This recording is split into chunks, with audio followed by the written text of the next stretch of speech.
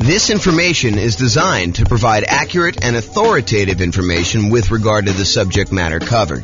It is offered with the understanding that the presenters are not engaged in rendering legal, accounting, or other professional services. If legal advice or other expert advice is required, the services of a competent professional should be sought. Welcome to the Green Bay Real Estate Investing and Real Estate Financial Planning Podcast.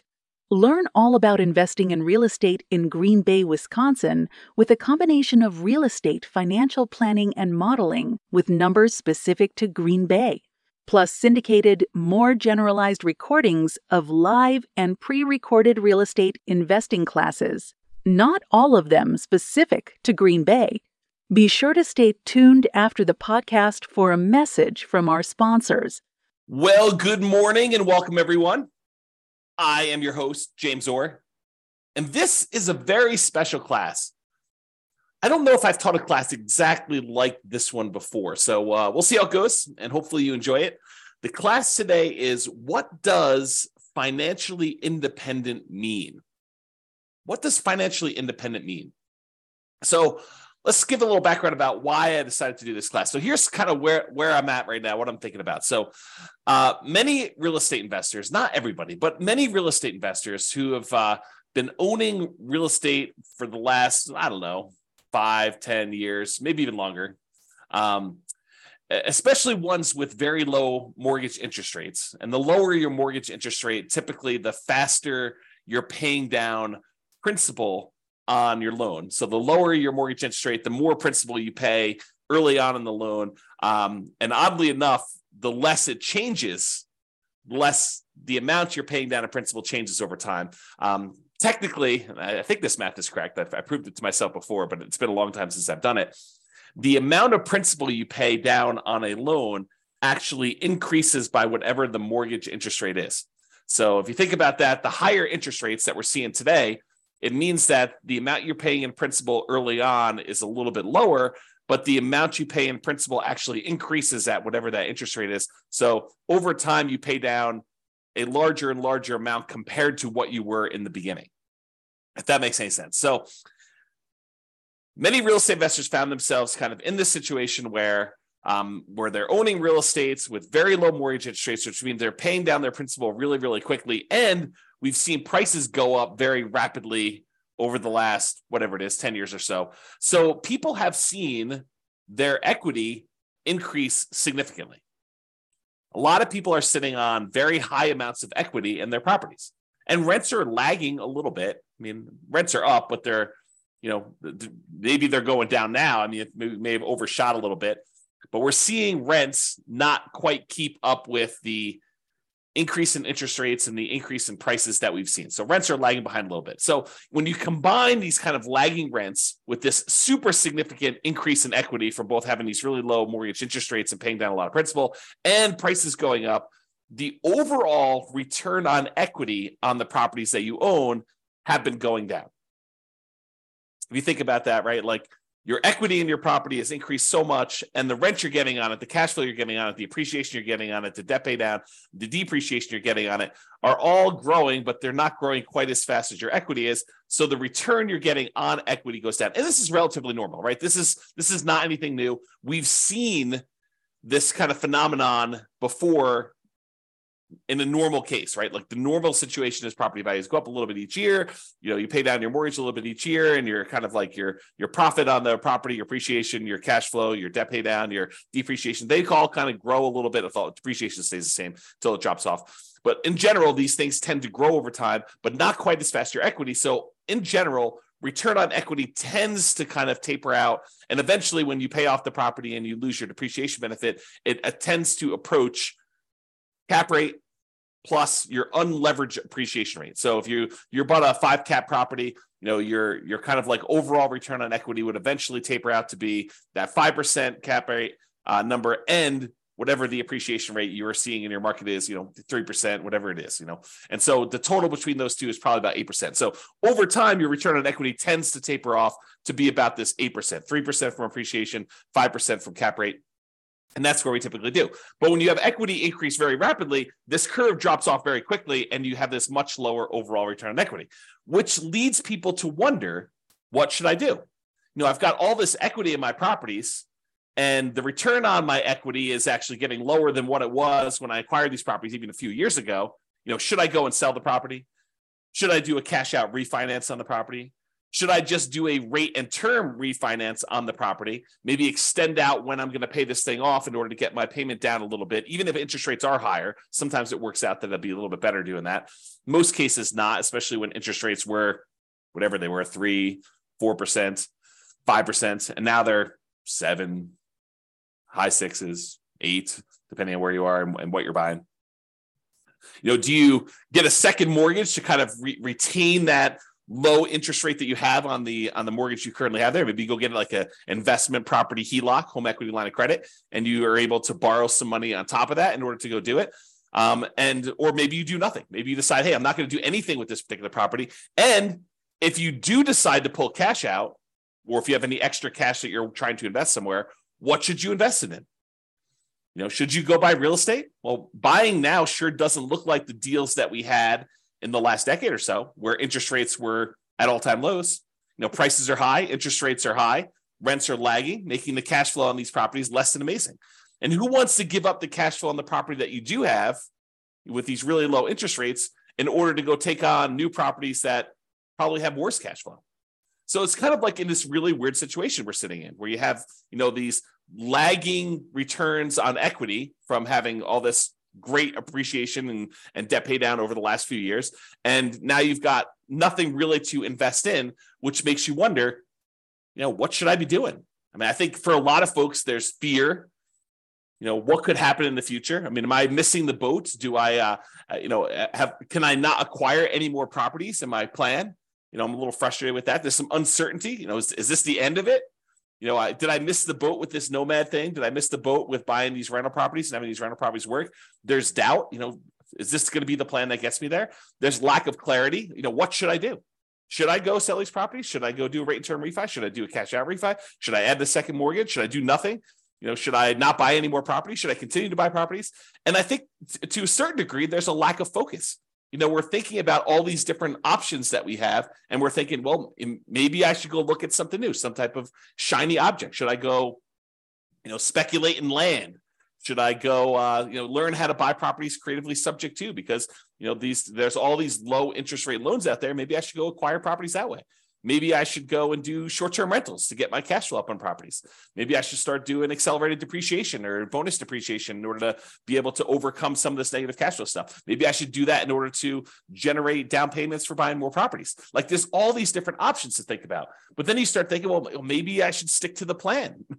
Maybe I should go and buy more properties so that I can use the equity I'm seeing in those, even if cash flow isn't amazing, to then go pay off, half of the properties that I keep.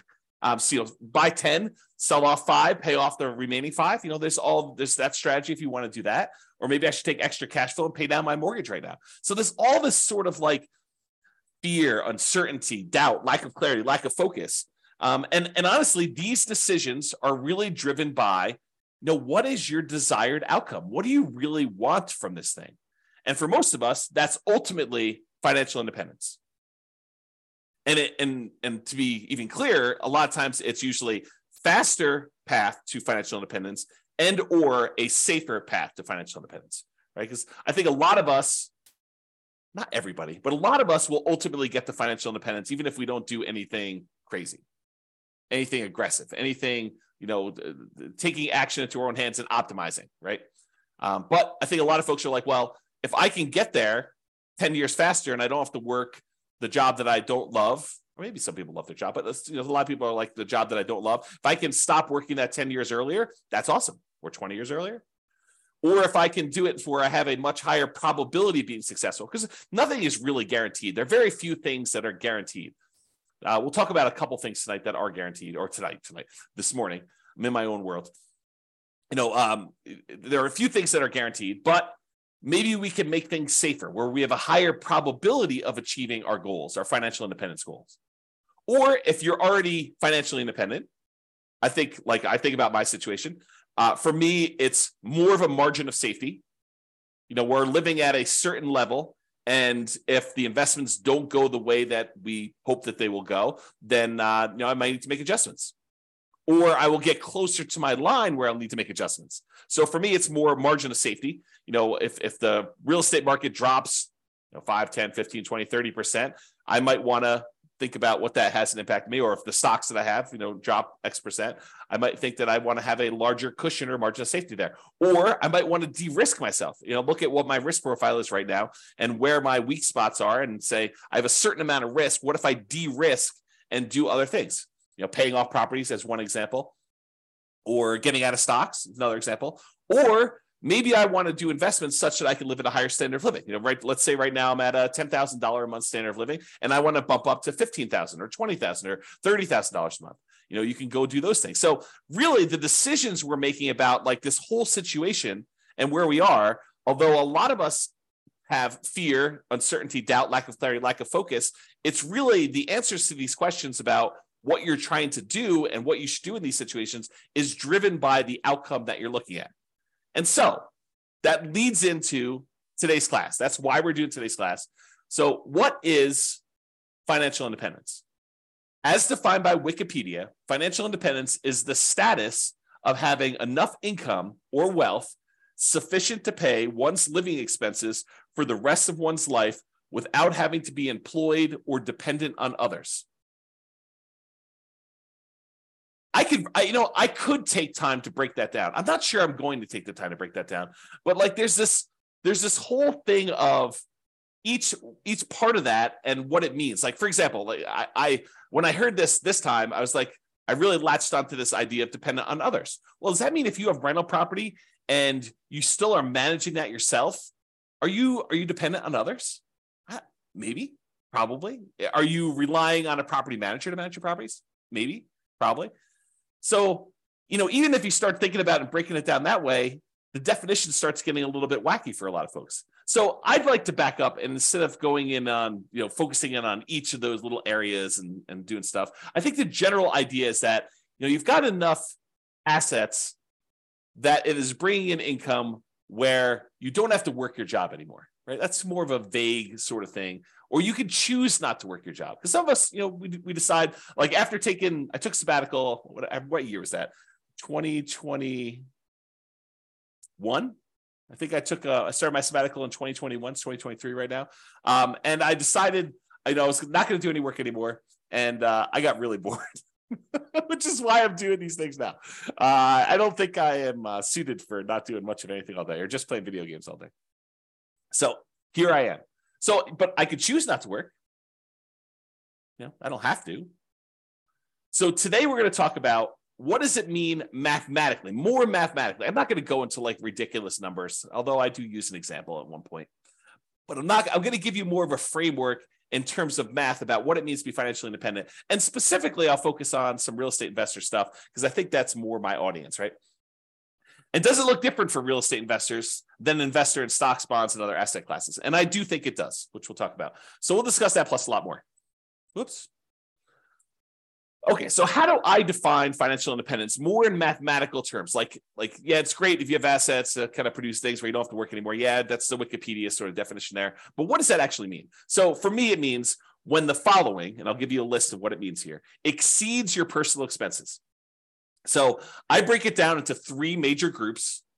I have passive income, I have cash flow from rental properties, and then I have other invested assets times the safe withdrawal rate. So I'll break down what each one means. We'll go into some detail, and I'll go off on some tangents because apparently you guys like tangents when I go off on this.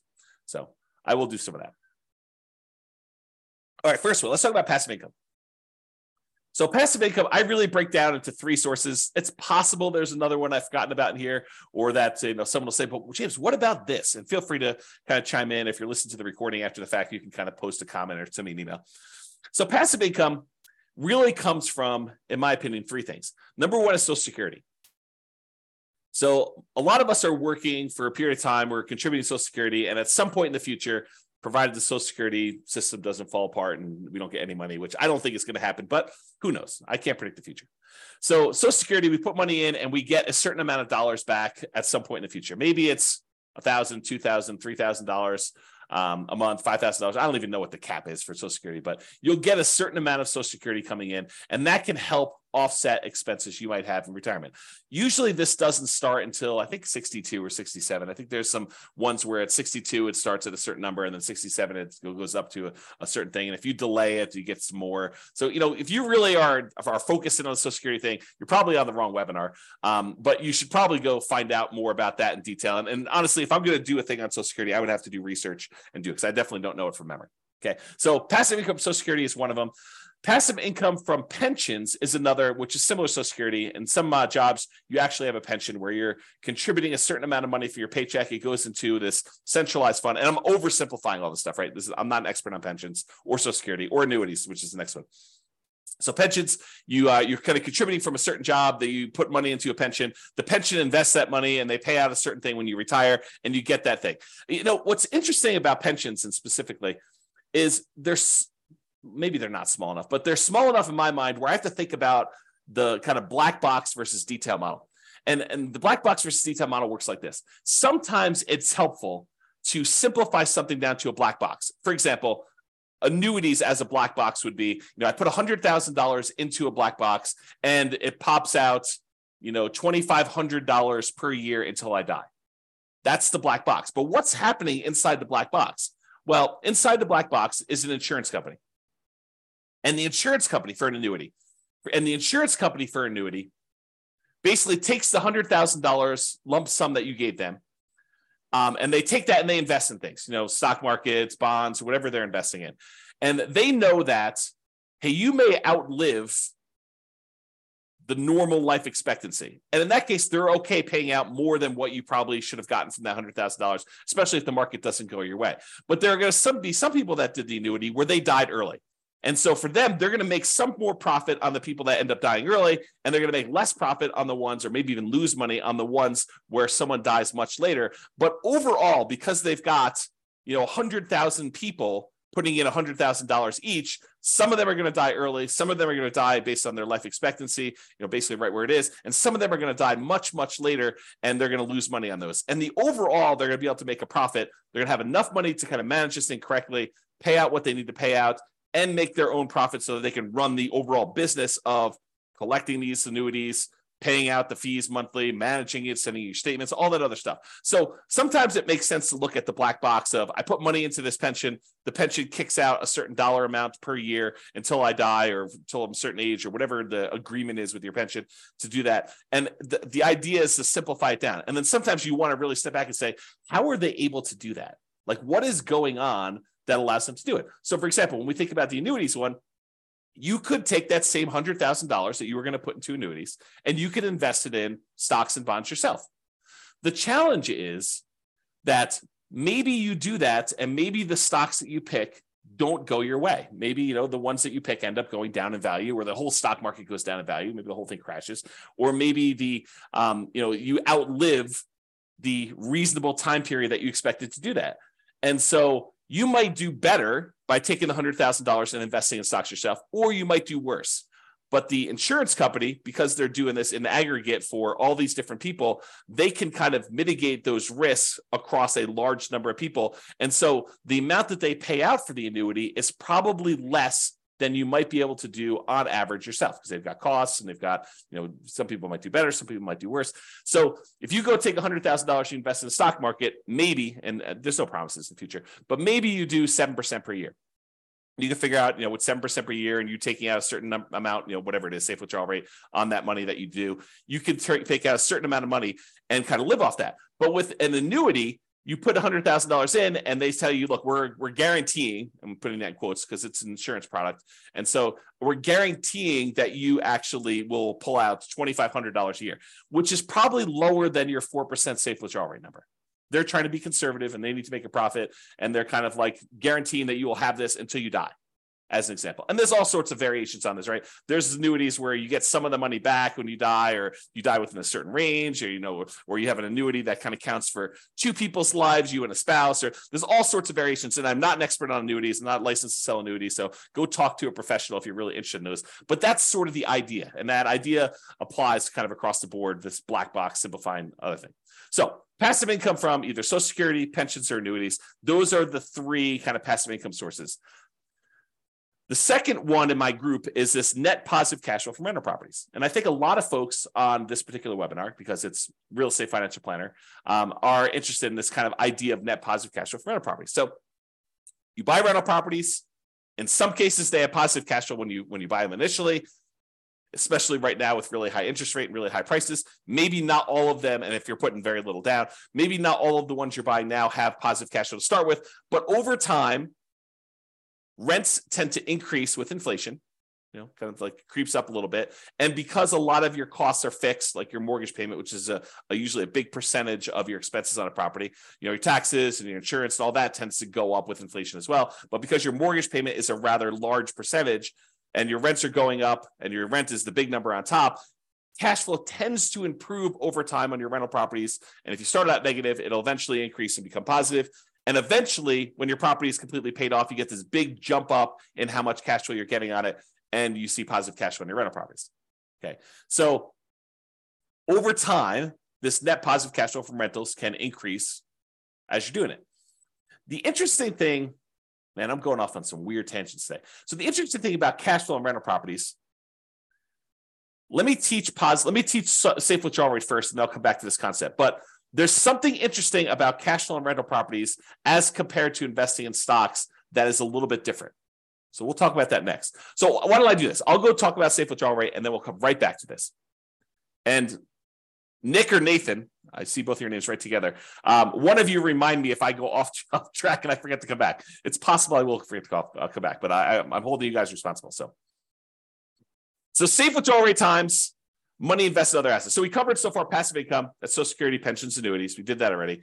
I also talked very briefly about net positive cash flow and rental properties, which I'll go into a lot more detail here in a little bit.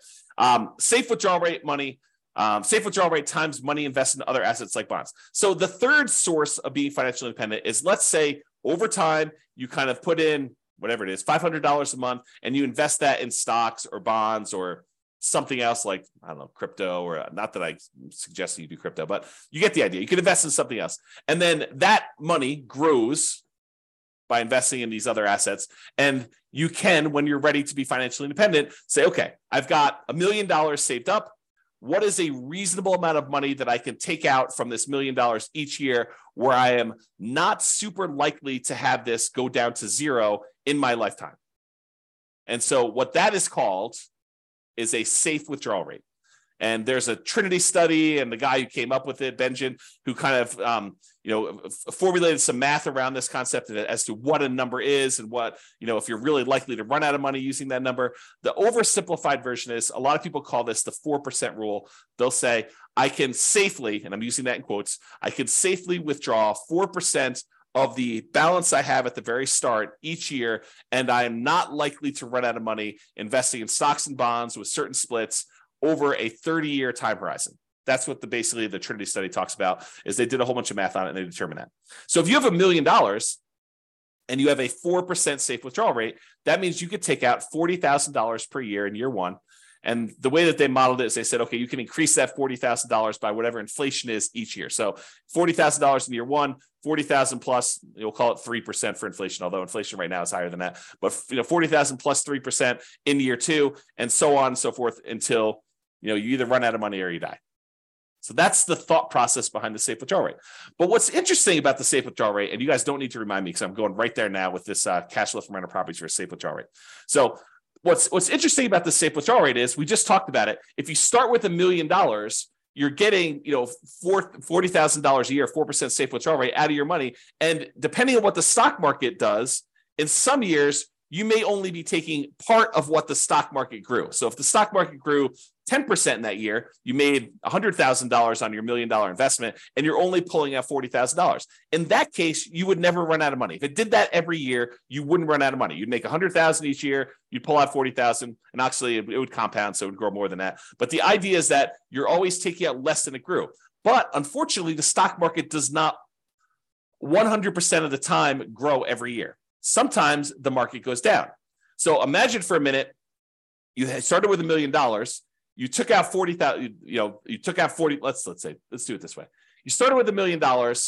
At the end of the year, you're going to take out your money. The stock market went down to $900,000. It declined by 10% that year. And then you took out 40,000. Now you're less than you had the year before. In fact, considerably less. You're at $860,000 when just a year earlier you were at $1 million. Well, that's potentially problematic because even if it grows that 10% back, you're still going to be under $1 million at that point. And if you're going to take out another $40,000, your balance is going down. So some years the stock market will go up and you'll be fine. You'll take out less than what the stock market made. Some years the stock market will go down and you'll still take out money, which is potentially problematic, which is how you could potentially run out of money using this safe withdrawal rate thing. And why when they ran all their modeling and they said, okay, look, depending on when you started, the historical stock market data, in X percent of the time, whatever it is, 90% of the time, you have more money than you started. And 5% of the time, you actually ran out of money and you didn't have enough to do it. So you can look at these numbers and see what happens. And no one knows the future, so you can't guarantee that that's what's going to happen. However, here's what's different with rental properties. So let's say instead of having the $1 million and you're getting a safe withdrawal rate, you have the $1 million, but the $1 million is tied up in equity in your rental properties, free and clear rental properties. Let's say you own 4 free and clear $250,000 properties, and they're throwing off $40,000 a year in positive cash flow from all of them combined. Well, what's interesting about that is you're not tapping into the equity in the properties. Sure, property values can go up and down, and so your $1 million in equity could go up or it could go down. But really what's happening is that cash flow is being thrown off. You're not tapping into the equity or the principal, another way of thinking about it, in the rental properties. So in that way, it's a little bit, I don't know, I probably would say safer when you think about it that way. But there are some weird things that could happen even with that. So for example, let's say you've got this $40,000 a year coming in from your cash flow on your $1 million worth of equity in your rental properties. And you have your budgeting for your property taxes, your property insurance, your property management, vacancy, you're kind of budgeting for all those, maintenance on the property. But what you aren't necessarily budgeting for is capital expenses. You're not setting aside enough money so that when your $10,000 roof goes out in your property, that you have enough money set aside for a $10,000 roof. Your maintenance budget, you've included things like carpet and paint and, maybe replacing some appliances over time and, kind of like fixing some flooring in the kitchen and, maybe some, touch up paint here and there outside. Like you're not really budgeting for a roof. Some people would, but I think a lot of folks would not include that in their normal budget. So if you have a $10,000 roof come up and you were making $40,000 a year in cash flow, positive cash flow on your free and clear rental properties, what does that mean? Well, you could go and get like a home equity line of credit on these free and clear rental properties. Maybe you do on one property where you say, okay, it's worth $250. What's 70% of $250? What is that? Probably 140 something. I don't know, whatever the math works out to be. So you take 70% or 75% of the $250,000, you get a home equity line of credit on that. And what you do with that one is you say, okay, look, if I have a capital expense like a roof, I could go ahead and put the $10,000 on the home equity line of credit. I've got a little bit of debt on that, and I've got to pay off that debt over time, but it allows me to make those payments on that debt over a period of time instead of having to say, I made $40,000 a year on this particular property, and now this next year I'm only going to be able to make $30,000 because I needed to pay $10,000 for the roof. That could be hurtful for you if you're using this to live on.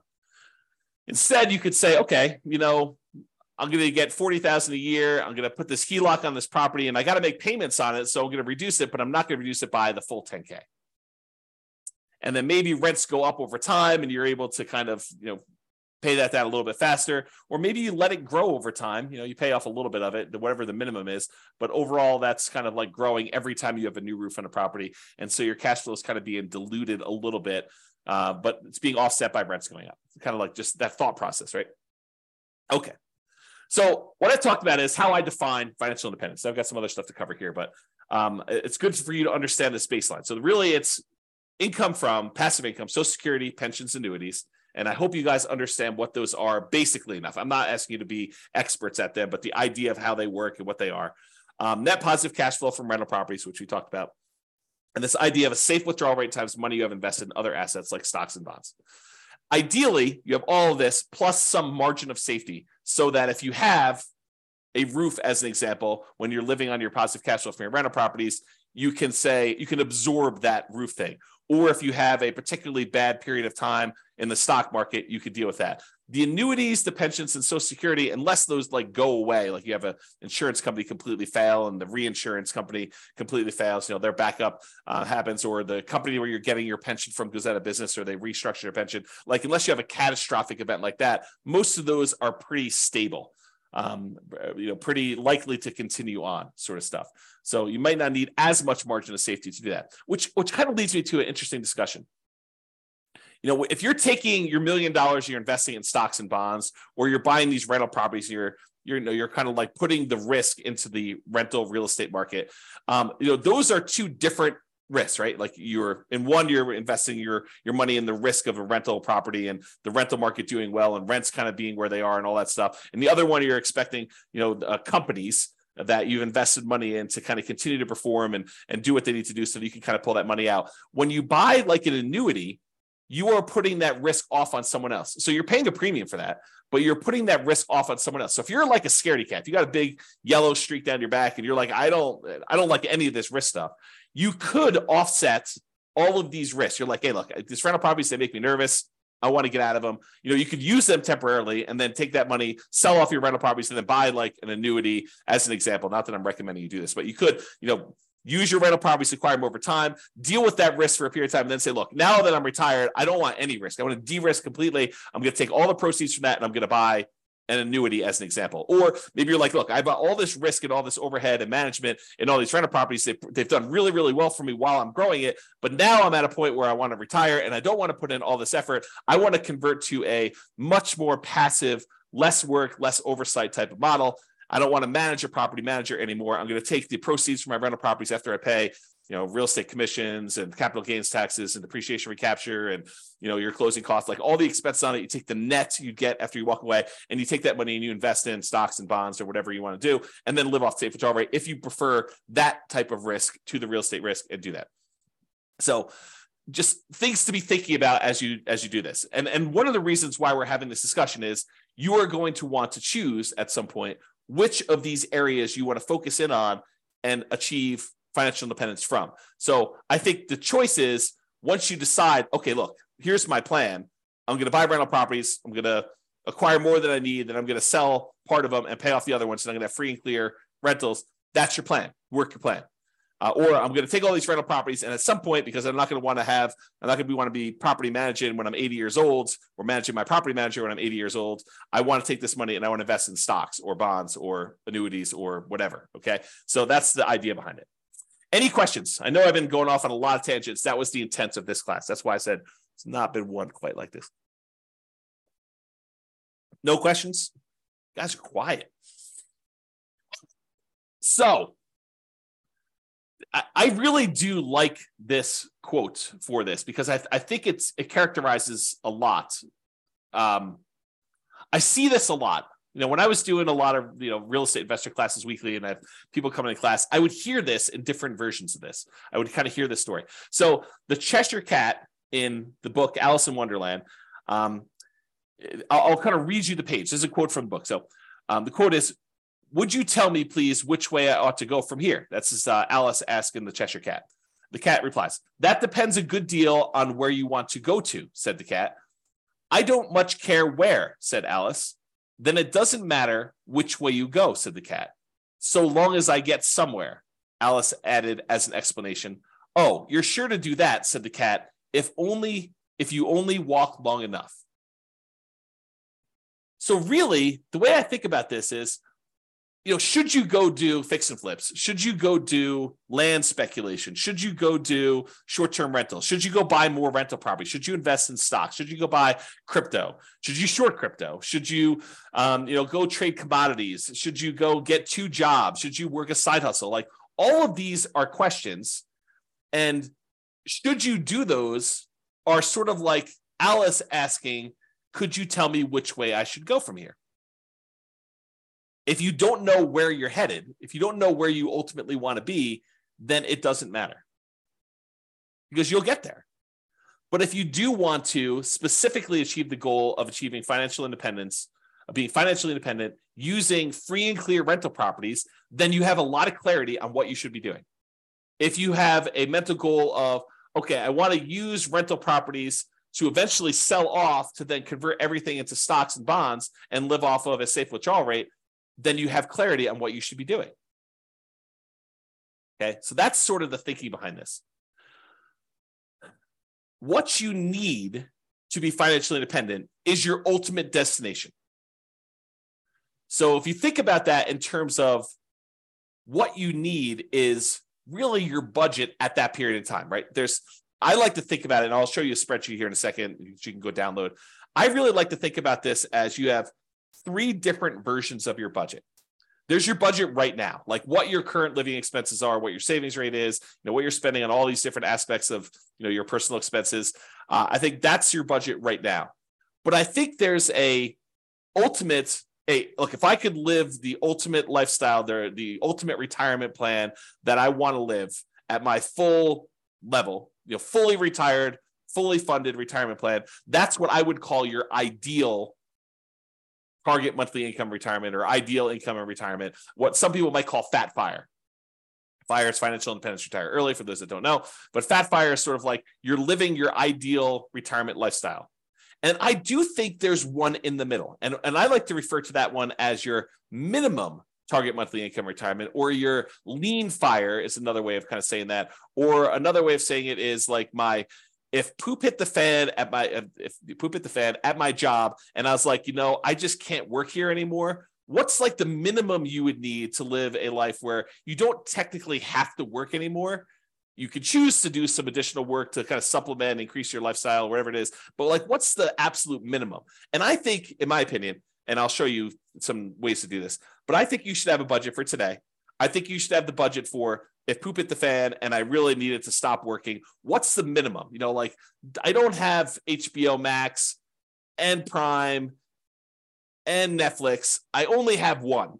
It's sort of like the kind of like take it down a level or two. I'm not traveling every 3 months. I'm traveling every year, once a year, like it's that sort of like minimum one for you. And it could be different, it could be I'm not traveling at all, right? For some folks, or maybe I sold my house or I'm renting my house and I'm traveling all the time and I'm living in, geographic arbitrage sort of situations where you're kind of living in a place that's got really low standard of living, like Portugal or Philippines or Thailand or whatever it is.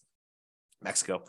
So you could kind of do that as your minimum target monthly income retirement. And then I think you need to do the budget for your ideal. And then once you know those, you say, look, if I'm doing my current path right now, this is what I currently have in assets and what they're producing for me.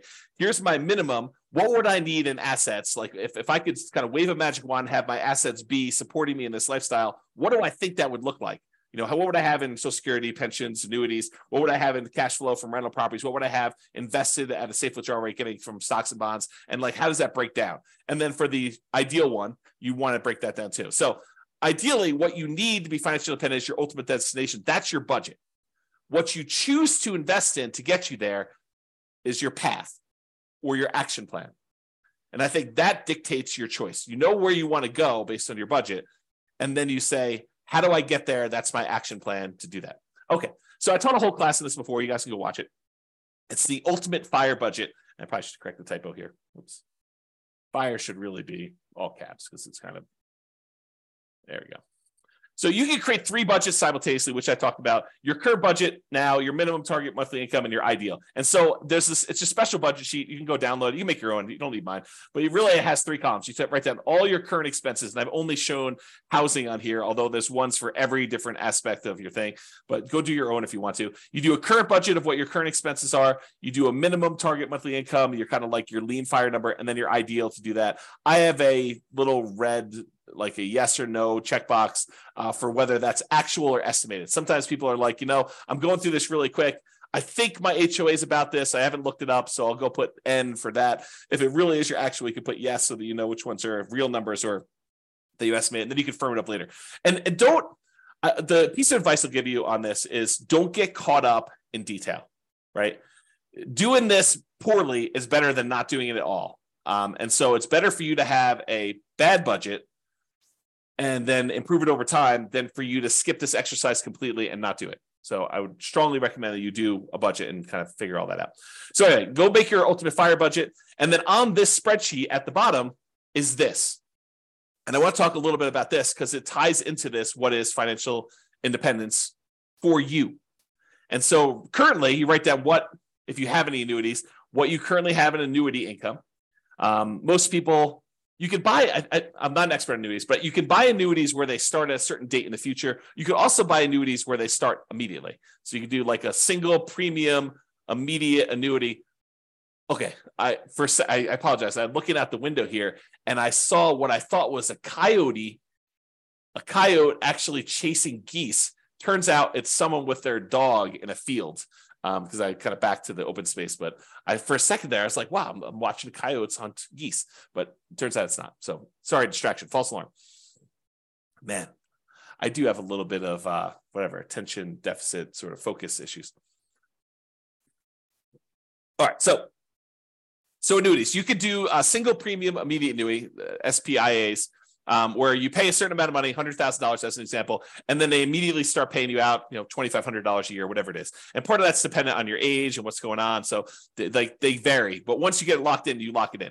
Or you could say, look, I'm going to pay $100 a month, and by the time I'm 55 or 65 or whatever age you set up with the annuity company, I'm going to pay out whatever that dollar amount is. You can kind of do it that way too. So you put in whatever your current annuity situation is, or you could say, look, when I finally reach my kind of my minimum or my lean fire number, I want to have this amount in annuities. And some people would think, I want my like baseline expenses covered by something where it is completely de-risked, right? Like it's like as safe as it can be, which is sort of an annuity sort of product where you're putting the risk on someone else's insurance company to handle that. So you might say, look, I really want to have, I don't know, $1,000 or $2,000 a month or not a month. Oh, maybe it is a month in annuity type income. And so you want to put a little bit of money into here to do that. Some people will be like, I want to have all of it in real estate. It's up to you. It's your choice.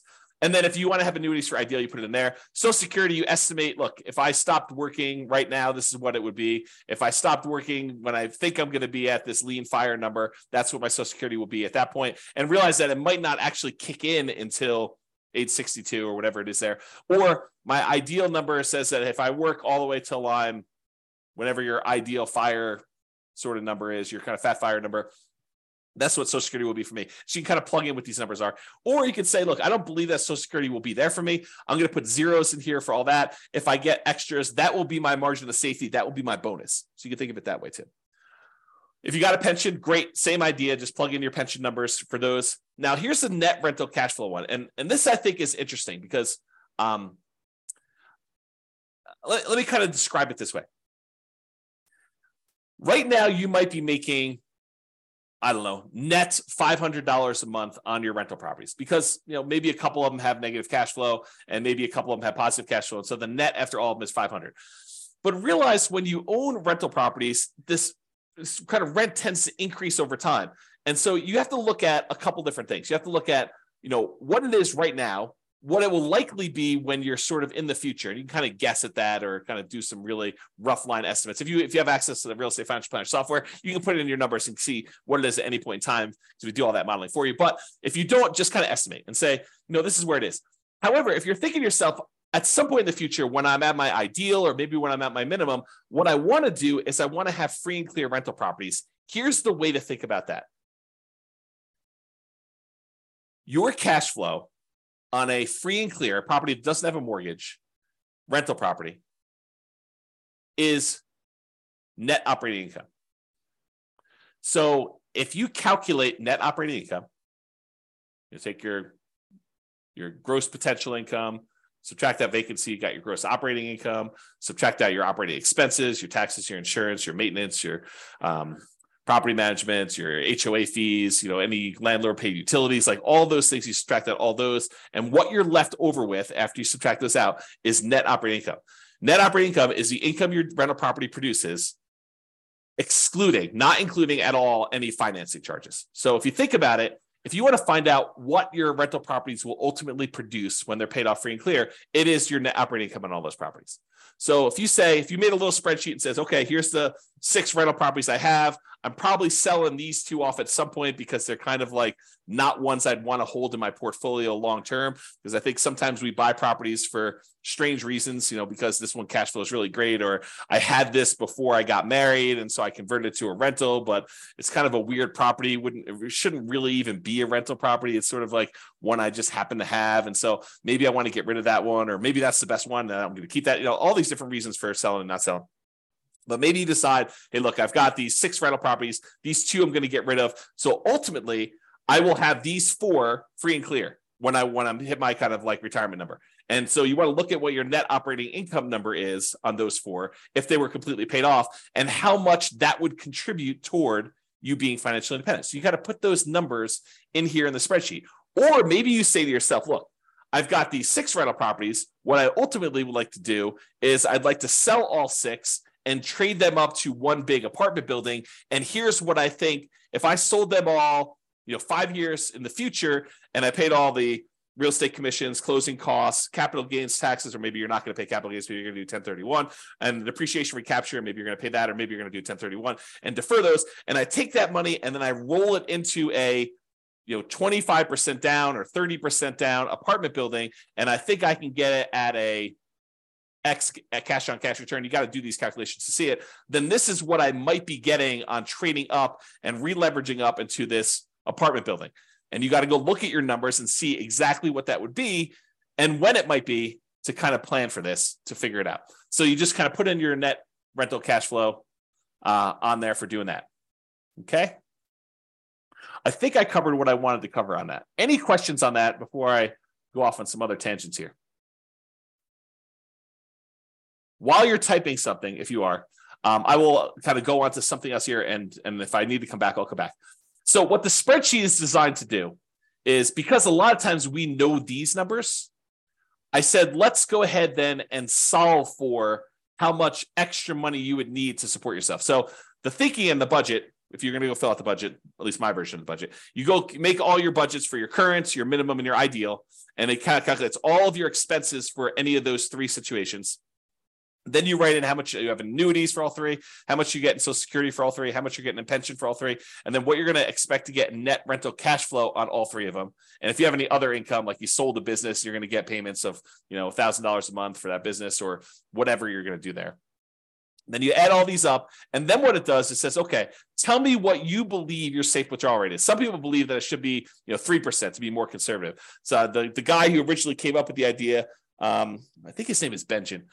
He basically said recently that you can go as high as 5% or 5.25% or something like that. So he increased it from the 4% safe withdrawal rate that he originally came up with as an idea. So whatever you believe is true for you, go ahead and put that number in here for safe withdrawal rate. And then the spreadsheet will calculate how much you're getting from all these, and using a safe withdrawal rate, how much you would need to have saved up in addition to these other assets to be financially independent. So it'll do some like reverse math for you and tell you, okay, based on how much you got for annuities, Social Security, pensions, and net rental cash flow, and this 4% safe withdrawal rate, you would need to have $600,000 more invested in order to be able to be financially independent. So it'll do the math backwards. It doesn't have to be. You can kind of put in whatever number you want, but I think that's a helpful way to look at it to determine which way you want to go. That way you can decide, hey, I've already got these. If I don't do anything more, if I don't do any more action plan work toward that particular stuff in current, I can just focus in on saving money for this required investment at a safe withdrawal rate, investing in stocks and bonds, something like that. And if you think about it, in a market like we are, prices are up, interest rates are up, rents are sort of lagging. Is it the worst idea in the world for you to just put money away into something, stocks, bonds, index funds, whatever you're going to do, crypto? Not that I suggest crypto. Crypto's a little weird for me. But anyway, I digress. Let me just kind of focus in.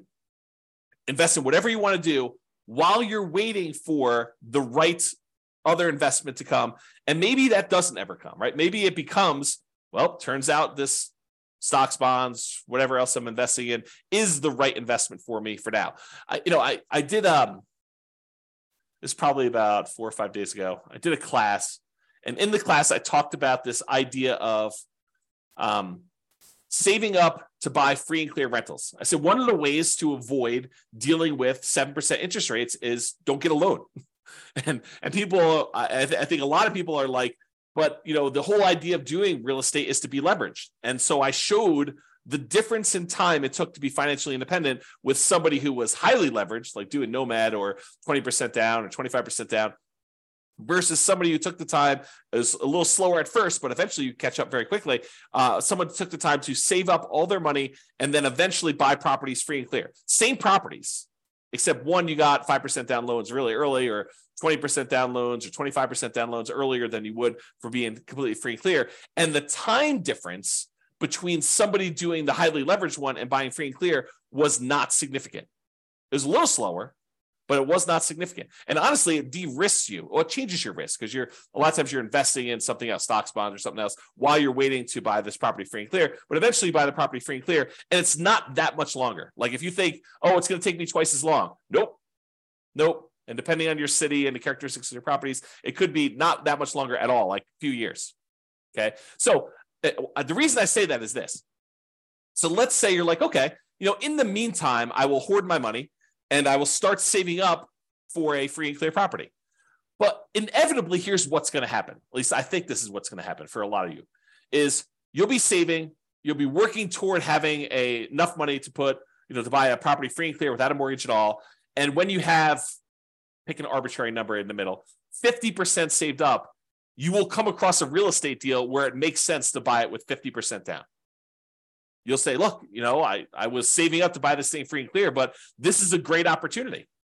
This property works. And maybe interest rates have dropped back down a little bit by then. Maybe they're up higher than they were, but you're still like, this is still a great property. I'm able to buy this property. And because I've got this big chunk of money saved up, I can buy this property and get a 20% discount, something crazy, like some really, really good opportunity will fall in your lap just because you're aware, you've got the resources lined up and you're ready to go. And so maybe you plan to do a free and clear property. And by the time you get to 40% saved up, 70% saved up, the deal of a lifetime drops in your lap and you act on it because you have the resources and you're ready to go.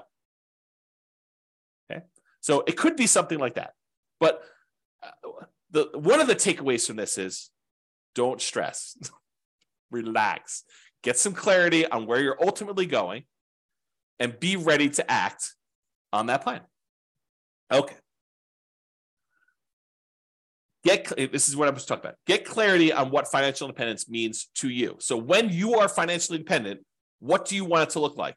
Do you want X dollars used in the purchase of annuities producing Y dollars per year per month? Like is your plan to have annuities, and how much will you be setting aside to buy those annuities, and how much will you be getting per month or per year from those? What is the amount of money you're getting from pension from your job? Maybe zero. Or maybe it's money if you have a pension with your job. What's the amount of money you have coming in from Social Security? What will that offset, and how much more will you need beyond that? And then cash flow from rentals. Do you want a certain number of free and clear rental properties producing Y dollars per month? And again, look at net operating income to determine what that will be. And will that be enough to support you? If you look, hey, look, I've got 4 rental properties now. If these were paid off right now, they would produce for me, $6,000 per month. Is that enough for you to be financially independent? You need to do your budget and see, right? You need to do your budget and determine if $6,000 a month, if my properties were free and clear, would that be enough for me? And then maybe you decide, hey, if these were free and clear, it would get me to be financially independent. Maybe I should take that money and actually start paying down the mortgages. Or maybe you should take that money, invest in stocks or bonds or whatever it is, get a slightly higher return. And when you have enough as a big lump sum, take that and pay off a mortgage in full. Because you don't really get any cash flow benefit by paying a little bit more down on your mortgage, right? You're basically making $200 a month in positive cash flow, and you owe $200,000 on it. If you go pay $1,000 and reduce that $200,000 mortgage down to $199,000, it doesn't improve your cash flow at all in the short term. Your cash flow is still going to be that $200 a month. You pay down another $1,000 and go down to $198,000 that you owe. It doesn't improve your cash flow at all. So it doesn't have any short-term effects. Really, the only impact it has is you pay a little bit less interest on that mortgage. And if your mortgages are old mortgages where they're at 3, 4, 5%, you are literally earning 3, 4, 5% on that extra $1,000 that you used to pay down the mortgage. You're not getting any more return than that. Now, if you have a 7% mortgage that you just got and you pay down an extra $1,000 on that mortgage, guess what the return on that is? 7%. That becomes super interesting. It kind of now dictates which mortgages we should pay off to kind of do this. And there's some weird exceptions, right? Because if you're down to like the last $50,000 on a mortgage and that mortgage payment was $2,000 a month, it looks really different. Although this is not mathematically correct, it looks really different if you pay off $50,000 on that mortgage and you free up $2,000 a month, or about $24,000 a year in extra cash flow, right? If you owed if you owned a mortgage for a long period of time, you owe $50,000 left on it, and the mortgage payment is $2,000 a month. When you pay that mortgage off, when you finally pay off that $50,000, your cash flow immediately improves by $24,000 a year, $2,000 a month. Even though technically you're only getting a return of whatever the interest rate is, now that the mortgage is paid off, your cash flow immediately improves by that $2,000 a month because you don't need to make that mortgage payment anymore. Kind of crazy. Okay. So I went off on a tangent. I'm not sure how far back to go to pick up. So, okay. So we had this thing here. I said, do you want a certain number of free and clear rental properties producing X, Y dollars per month? You look at your net operating income and you determine, will that be enough to support me? We talked about that idea. You have $6,000 if you have all these properties paid off. Maybe you start paying off those mortgages with a little bit of cash flow each month. That should speed things up a little bit to getting there. Or maybe you say, look, I'm going to invest money in the stock market until I get a completely enough to pay off a mortgage in full. And then you do that. That tends, and it really depends on the interest rate, but that tends to be a slightly faster path. It has new risk and it introduces the risk of investing in the stock market, but that tends to be a faster path to being financially independent. If you invest in the stock market at, let's call it 8% or 7%, and then you eventually use that money once you get enough to pay off a 3% mortgage, that's faster than taking a little bit of money each month. And instead of investing in the stock market, you paying off a 3 or 4 or 5% mortgage because the money is growing at 7 or 8% in the stock market and not just growing at 3 or 4%. Okay. That's why we might do it that way. Now, if you've got a 7 or 8% mortgage versus 7 or 8% stock market, you can make the decision to actually, either do the stock market or to pay down the mortgage. The other problem with the paying down the mortgage is equity is illiquid. It's hard to get at. It's harder to get at than it is to just call your stock market brokerage company and say, send me a check. Liquidate my account and send me a check. Oh, there's a really cool eagle out there. I gotta stop. I may need to close the window when I do these. Yeah, so you may want to go and you call a company and say, send me the check for this. It's a lot easier than trying to get a HELOC on your property, and then you're also paying money on the HELOC, and this other one you're liquidating. So I don't know, there's things to consider there. So cash flow and rentals, we talked about doing free and clear ones, or you could say, look, I want to have 10 leverage rental properties producing Y dollars a month. Maybe you want to get to the point where each rental property is producing $400 a month positive cash flow or $500 a month positive cash flow, and you want 10 of them. And so now you have 5,000. And then over time, as the mortgages pay down and the rents kind of go up, you eventually improve that cash flow. And so there's some benefits to doing it that way too. The free and clear one, your cash flow tends to increase slower because it's not leveraged anymore. With the ones that are leveraged, your cash flow tends to improve a little bit, although it comes at a risk cost. It comes at an additional measure of risk. So if you're going to do that, you should definitely talk to someone about how these risks kind of play out and which one's better. Or we talked about passive income, talked about cash flow, or the safe withdrawal rate on invested assets. Maybe you want to have whatever it is, $500,000, $1 million, $2 million, invest in stocks, bonds, or something else at a Y safe withdrawal rate, 4%, 3%, 5%, whatever you feel is safe for you per year. And you kind of do that, or some combination of the above, which is what we've been talking about today. So a little bit from Social Security. Maybe I have I buy a little bit in annuities. Maybe I have, one free and clear property and, 3 leverage properties or whatever you have. And maybe you have $1 million in safe withdrawal rate assets in order to be diversified across a wide number of asset fields to kind of mitigate your risk and get some of the benefits of some things and some of the benefits of other things. Any questions on that before I do it? Okay. All right. So Warren Buffett's 2-list strategy. So this is advice given to Mike Flint, Warren Buffett's pilot, and it's from Warren Buffett. And this is from James Clear's website, jamesclear.com/Buffett-focus. And I copied it verbatim, so I'm going to read it to you so that you kind of get the story. But these are James Clear's words, except where I kind of go off on tangent. So step 1, Buffett started by asking Flint, his pilot, to write down his top 25 career goals. And this is relevant for you. You'll see where it goes. So Flint took some time and wrote them down. Note, you could also complete this exercise with goals for a shorter timeline. For example, write down the top 25 things you want to accomplish this week. Step 2. Then Buffett asked Flint to review his list and circle his top 5 goals. Again, Flint took some time, made his way through the list, and eventually decided on his 5 most important goals. Now, note, if you're following along at home, pause right now and do these first 2 steps before moving on to step 3. This is James Clear talking right now. Step 3. At this point, Flint had 2 lists. The 5 items he had circled were list A, and the 20 items he had not circled were list B.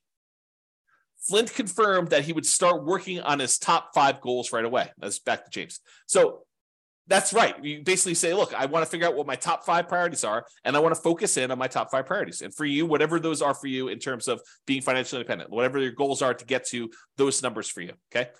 Now back to the reading. And that's when Buffett asked him about the second list. And what about the ones you didn't circle?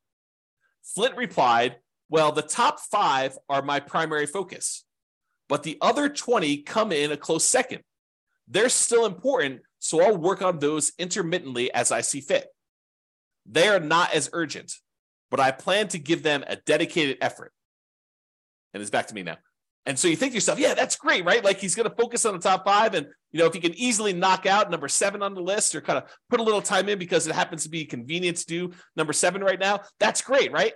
Not so fast as we continue reading.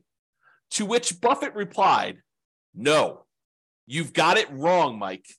Everything you didn't circle just became your avoid at all cost list. No matter what, these things get no attention from you until you've succeeded with your top 5. The thinking is, I'm done reading. The thinking is we tend to think of these other 20 things, these shiny objects, as those seem pretty important. I mean, they're not like my most important things. They're sort of like the, should I flip land, or should I, go do a fix and flip, or, should I go think about buying properties creatively? I mean, if that's your top 5, great, go do it.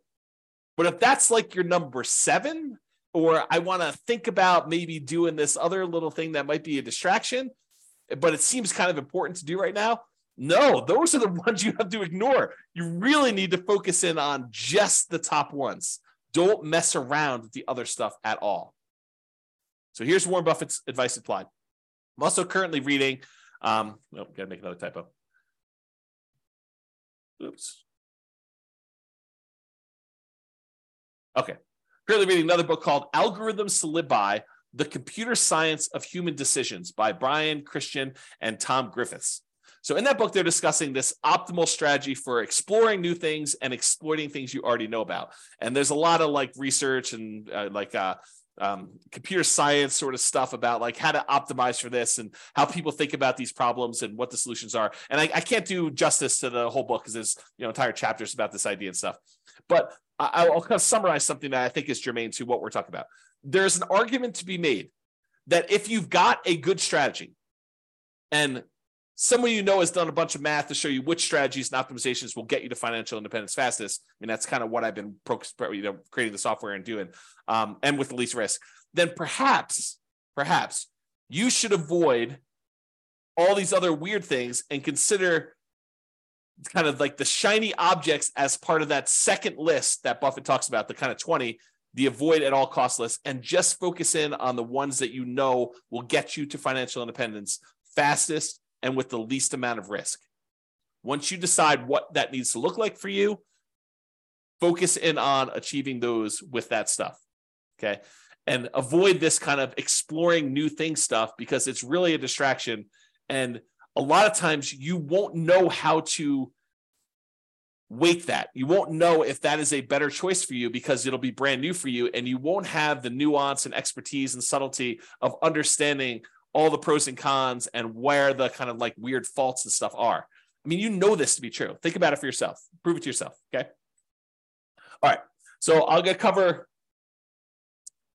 I want to cover this idea of primary residence being paid off as it relates to this financial independence topic, because I do think this is an interesting example that applies to other areas. It's not, you might think I'm just talking about primary residence and whether or not you should pay it off, but I'm not. I'm talking about a whole bunch of other problems that appear like this. Okay, so let's talk about this. So, should I pay my primary residence off? And if so, that may significantly reduce what you need to be financially independent. And I'll explain to you what I mean by that. So let's look at an example. Imagine for a minute there's somebody who has $1 million saved up in stocks. And in addition to that, they have a couple of rental properties where the total amount of their net cash flow after all their expenses is $1,000 per month. So not an amazing rental portfolio, but $1,000 a month, a healthy rental property portfolio and net positive cash flow after property management, taxes, insurance, maintenance, like all that stuff. It's $1,000 a month coming in from that. And they've got this $1 million invested in stock somewhere.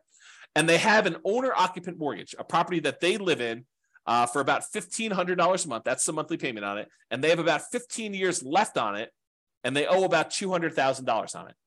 Also happens to be at a 4% mortgage, which it doesn't really matter that much, but you get the idea. So it's an owner-occupant mortgage.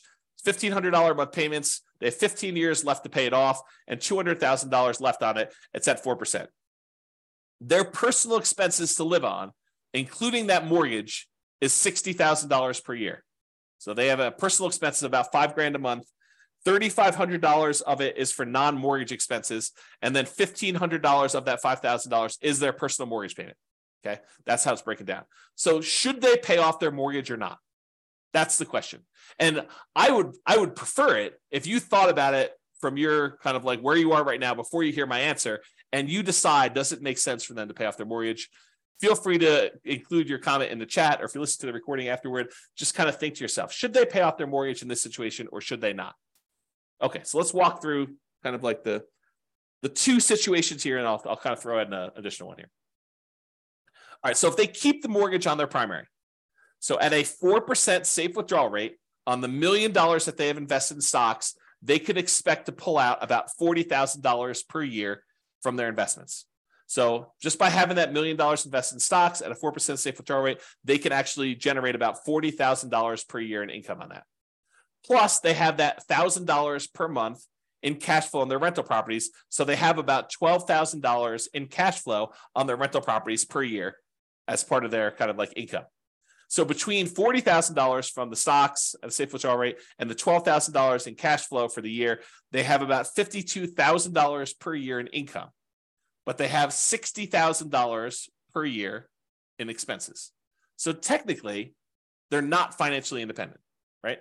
They need $60,000. They got $52,000 a year achieved. So they're 86.7% of the way there. So if they don't do anything, if they don't pay it off, they're not financially independent. However, what if they do pay off their primary? So they take $200,000, which is how much they owe on their mortgage, and they remove that from the stock market account.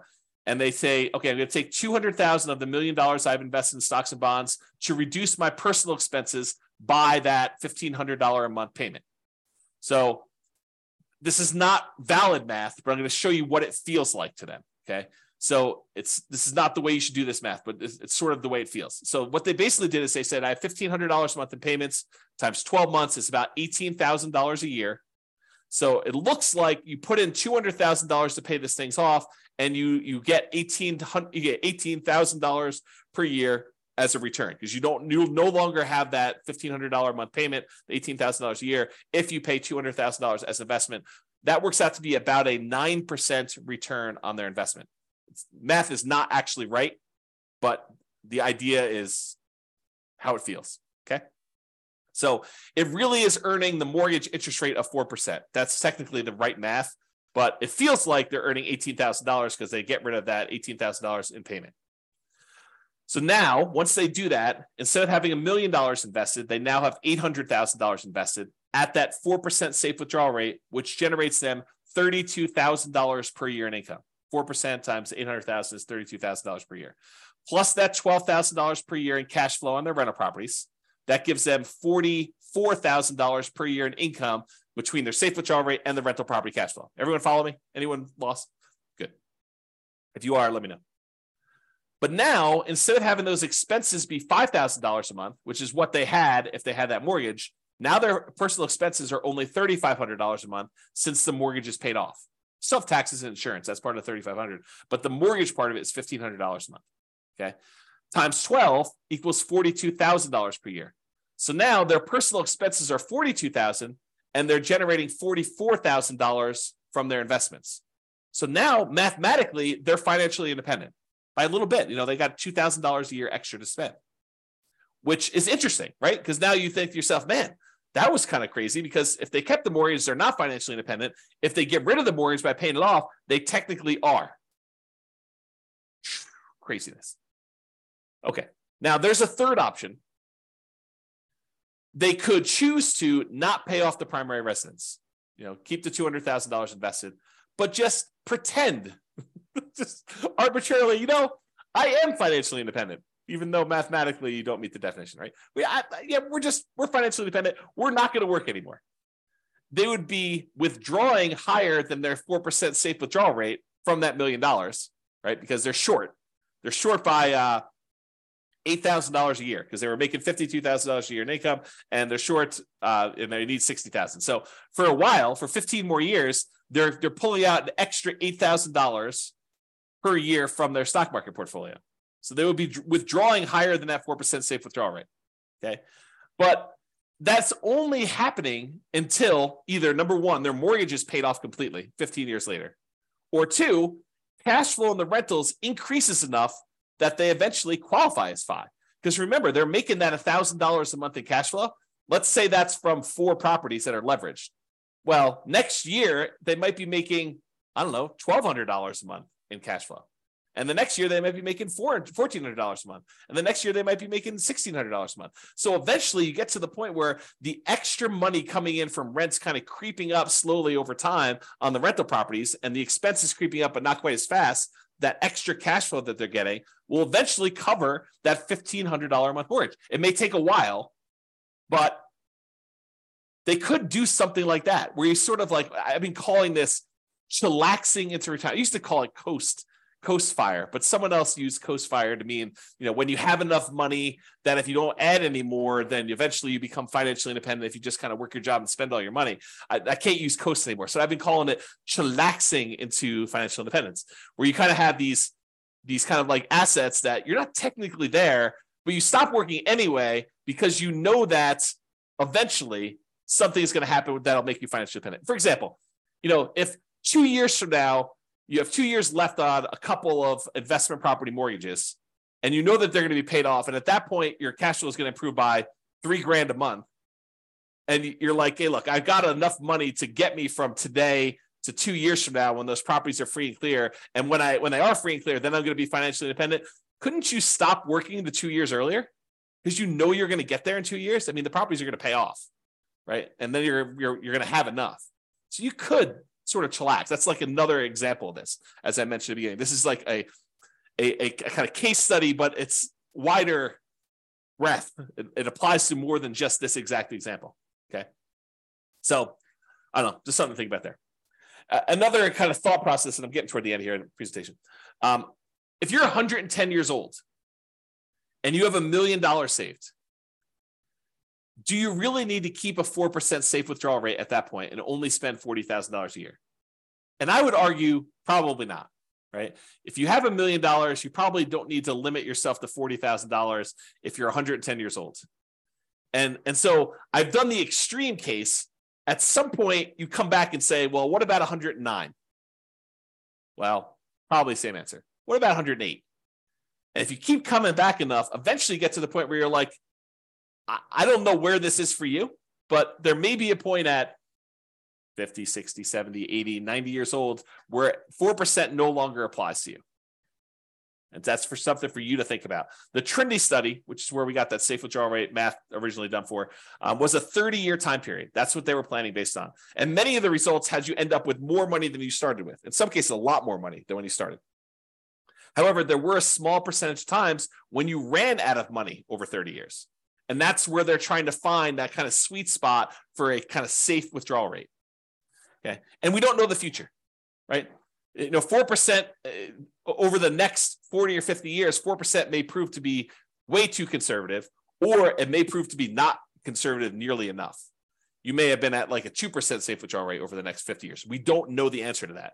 And that's sort of the discussion we had where we talked about this idea of annuities, where you lock in a fixed dollar amount and then it's up to the insurance company to deal with that risk. It is off of your plate if you decide to do that. Or we talked about the rental properties and how you're technically not spending the principal. You're kind of only spending the fruits of the asset, the kind of like the cash flow portion of it. And you've got the equity all kind of like saved up there. And then we talked about that roof and how you might need to tap into it for different things. So all these things are kind of related, just kind of things to think about. All right, I think I have 2 more slides after this, or this one and one more. So here's a couple of kind of like off the wall things as to like, how do these apply to being financially independent? And warning, I will tell you, I've labeled this my controversial list of what is included in safe withdrawal assets because some of these are controversial. So, and if you have equity in a property or you have equity in a business, which rental properties are really a business, right? And if you think about that, but equity in properties or equity in a business, unless you plan to convert that to invested assets, unless you plan on selling it and then investing in stocks or bonds or whatever it is, you cannot use that as a safe withdrawal rate number. You can't say I've got $1,000 a month in cash flow and $1 million in equity in my property. So really the $1 million in equity, I could use that as a safe withdrawal rate and do 4% on that. So that's really $40,000 a year. Plus I've got this $1,000 a month in cash flow. So that's $12,000 a year. I add those together, I get 52. No. You are not allowed to do that math that way. Cannot do it that way. Okay. The equity, the $1 million in equity is what is producing the $1,200 a month or whatever I said, $1,000 a month in cash flow, $12,000 a year. That equity is what's producing the cash flow. You can't double dip. And that applies to businesses as well. Okay. Unless you sell the rental property, you convert that to stocks or bonds or whatever it is. And then you could use a safe withdrawal rate on it. And where this comes up, and I think I'm jumping ahead here, where this comes up a lot is some people will say to me, James, what I want to do is I want to ultimately become a hard money lender. I want to use rental properties to get to the point where now I have, $5 million that I could lend out at 12, 14, 16, 18, 20% to people doing fix and flips where I could then make 12, 14, 16, 18% of my money. And by doing that, that means I can actually count that 12, 14, 16, 18%, whatever number I'm getting for those loans, I can count that as pure income. So if I've got $1 million, I'm making 12%, I can say I could spend $120,000 a year because that's what I'm getting on those hard money loans. No, that's not how that works. And this is why I think it's controversial. I think that you say, I've got this $1 million that I'm loaning out at 12% or 14% or 16%. You still do a 4% safe withdrawal rate on that $1 million. It doesn't matter that you're earning 12, 14, 16, 18% on that money. You really need to use the 4% safe withdrawal rate. It's as if you invested that $1 million in stocks and the stock market did 12, 14, 16, 18% over those next couple of years. It's the same idea. We're still only using the 4% safe withdrawal rate on that. Okay? All right, continue on. Equity in properties or business. You could use true cash flow to determine whether you're financially independent. True cash flow includes cash flow plus depreciation, cash flow from depreciation. So the tax benefits of owning the rental properties too. You could combine those. It's less conservative to do it that way. I think it's a legitimate way to do it though, because you have to think about that as a real benefit. It's not just it's not that doesn't exist.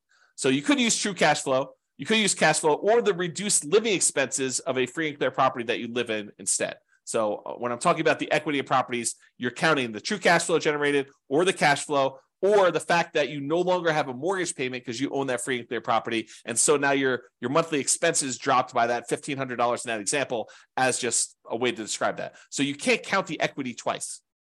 Now, I'm sure someone's going to come out with some crazy thing and be like, but James, what if I have a free and clear property and I have a HELOC on it and I'm using the HELOC to make my loans? And so really I have more than that.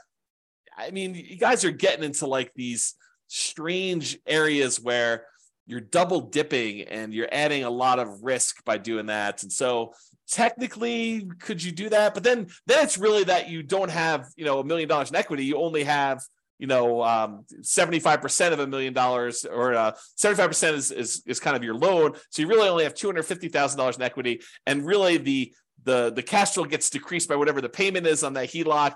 And then you have the $250,000, which is really part of your safe withdrawal rate. So yeah, I mean, you could try to get creative with me, but it's really not that, right? Because then it's changing the characteristics of the investment. It's not what it is anymore. Or if you're going to sell a business, the payments on the sale of the business or the property, if you're going to do like owner financing or something, is temporary income. That's how I would look at that. I would look at it that as, I've got a payment stream for 15 years. It's going to be this amount of money. You could do it that way. I don't think you double dip and do a safe withdrawal rate on that. Maybe you could, but that's the way I think about it. And again, controversial. You've been warned. Payments to you on loans made. This is me using the hard money example. So consider these invested assets and use safe withdrawal rate instead. Think about this as a bond. I mean, that's what you're doing. You loan people money and they pay you an interest rate. So it's just like having a bond. And dividends, consider these invested assets and use safe withdrawal rate instead. So if you're thinking to yourself, I'm going to live on the dividends from the stocks that I own or whatever, I think you just think about all that as safe withdrawal rate numbers instead. All right, last slide. And hope you guys like this. So the question is, should I blank my either rental property or regular property? And the question of, should I sell my rental property? Should I sell my property? Should I cash out, refi my property? Should I cash out, refi my rental property? Should I, do a rate and term refinance on my rental property? Should I add a second mortgage to my rental property? Should I pay off my rental property? Should I do nothing to my rental property? The my rental property or my property is really a question of your priorities and what will get you closer to your goal of financial independence faster and or with less risk. Because if you tell me I want to do annuities or I want to have a certain amount of money invested in, stocks and bonds and use a safe withdrawal rate, if I say I want to have cash on rental properties, it affects how I think personally you should answer that question. There are non-mathematical questions and analysis about that, which I'm planning on doing a class on that. I'm not sure it'll be tomorrow, but soon. I think I'm going to do a question about like the non-mathematical questions of should I sell or should I refi my rental property? And then I think there are math-based analysis about that. Doing the analysis to say, here's the amount of return I'm getting from appreciation and debt pay down and cash flow and tax benefits. And this is how much equity I have in my property. And honestly, it's really true net equity, your equity after you have all the expenses of doing whatever it is you're going to do. So like this is how much return I'm getting on my equity amounts. So that's sort of the threshold I would need to beat if I were going to do something with this and move it somewhere else. That's the thinking, right? That's the math part of it. And then the question is, okay, I have this one set of assets and it's got great cash flow, but the appreciation and the debt pay down, the depreciation, they've kind of all dropped off. And so the overall return is Y, but a good part of that is cash flow. And now you're going to take that asset and you're going to move it into something else. And maybe that has really good appreciation, really good debt pay down, really good depreciation, but the cash flow sucks now. And depending on what you're trying to accomplish, that may be great or it may suck, right? Depending on what you're trying to do. If you're trying to go for a certain amount of cash flow and you have a very narrow time, you have a very short time period to do that, you might not want to convert one type of asset to another if it doesn't get you there. But if it does get you there, then you got to really think about that. You got to make a decision based on the non-math questions and then also the math-based questions and decide, what does this look like? So I just have like a sub-question kind of tab here. For example, if I sell, should I do a 1031 exchange? Kind of defer those capital gains and defer the depreciation recapture taxes. And then what should I invest in instead? And if it's a replacement real estate, should I do accelerated bonus depreciation on that? I mean, those are like questions that come up. So you have all these like sub questions that get triggered when you do that. All right. That is it, folks. I hope you've enjoyed that, although I don't know if you did. So, because you guys have been so quiet, I have no clue if you like that or not. And no one is prompting a response here. So I assume everyone is asleep on the call, which is awesome. So hopefully you guys enjoyed that. Oh, you guys definitely enjoyed it. Okay, good. You're very, very welcome. Very welcome, guys. Awesome. Thanks, Nick. Thanks, Nathan. So yeah, awesome. I'm glad you guys like that. Hopefully it was good. Hopefully it gave you some food for thought about what is financial independence and like how does it specifically apply to you, and then how that drives your decisions about what you should do, what you should not do, and how to think about a lot of these things. So hopefully that was helpful. That's all I got for you. Big football day today. So I am probably going to go grab myself breakfast and then watch a lot of football and kind of relax a little bit. So hope you guys have a great day as well. I'm going to end the webinar. Thank you all for coming. I do appreciate it. Bye-bye for now. With home prices up, mortgage interest rates up, and rents up, but not quite enough to counteract the higher prices and interest rates, cash flow on rental properties in Green Bay is harder than ever. Book a call with the Real Estate Financial Planner to apply our proprietary 88 strategies to improve cash flow on your rentals. See the show notes for a link to schedule your call and improve your cash flow today. If you're a real estate agent, lender, or professional in Green Bay that wants to help our real estate investor listeners, consider reaching out to learn about collaboration opportunities with this podcast. We'd love to add more value to our listeners by having you assist our investors buy, sell, and finance their real estate investments. See the show notes to schedule a call to discuss collaboration opportunities.